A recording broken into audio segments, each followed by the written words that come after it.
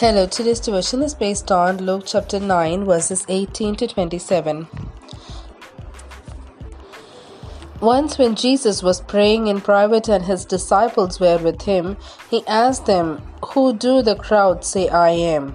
They replied, "Some say John the Baptist, others say Elijah, and still others that one of the prophets of long ago has come back to life."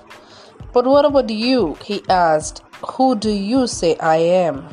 Peter answered, "God's Messiah."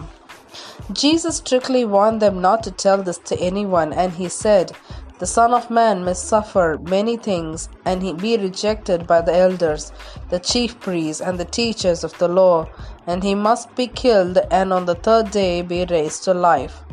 Then he said to them all, "Whoever wants to be my disciple must deny themselves and take up their cross daily and follow me. For whoever wants to save their life will lose it, but whoever loses their life for me will save it. What good is it for someone to gain the whole world and yet lose or forfeit their very self? Whoever is ashamed of me and my words, the Son of Man will be ashamed of them when he comes in his glory and in the glory of the Father and of the holy angels. Truly I tell you, some who are standing here will not taste death before they see the kingdom of God."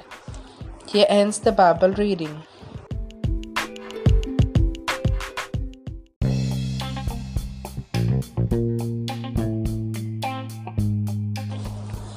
The Christ of God.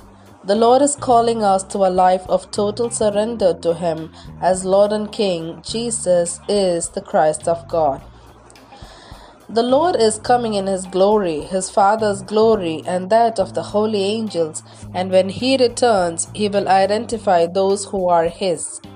Our commitment and surrender to Christ have to be complete without an iota of doubt.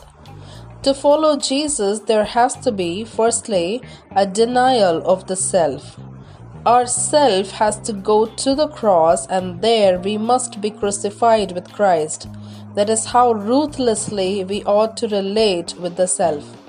The self in us will repeatedly seek importance, but in the enablement of the Holy Spirit, the self must be crucified with Christ. Secondly, we must carry our cross daily. What does it mean to carry our cross? To carry our cross is to die to the world and to live for Jesus and His purpose. We now have a singular purpose in life, which is to be a disciple of Jesus and accomplish His purpose on earth. We are not attached to anything else in this world but Jesus and Jesus alone. Thirdly, we are here to follow Jesus. Our life is to be in tune with the Holy Spirit, who reveals to us the mind and the ways of Christ in all our circumstances. The roadmap for our life is clearly given to us. None of us can say, "I did not know what the Lord expected of me here on earth." It is only when we live the way that the Lord has made known to us that when He returns, He will not be ashamed of us. Lord, I surrender my all to You. I am Yours. Amen.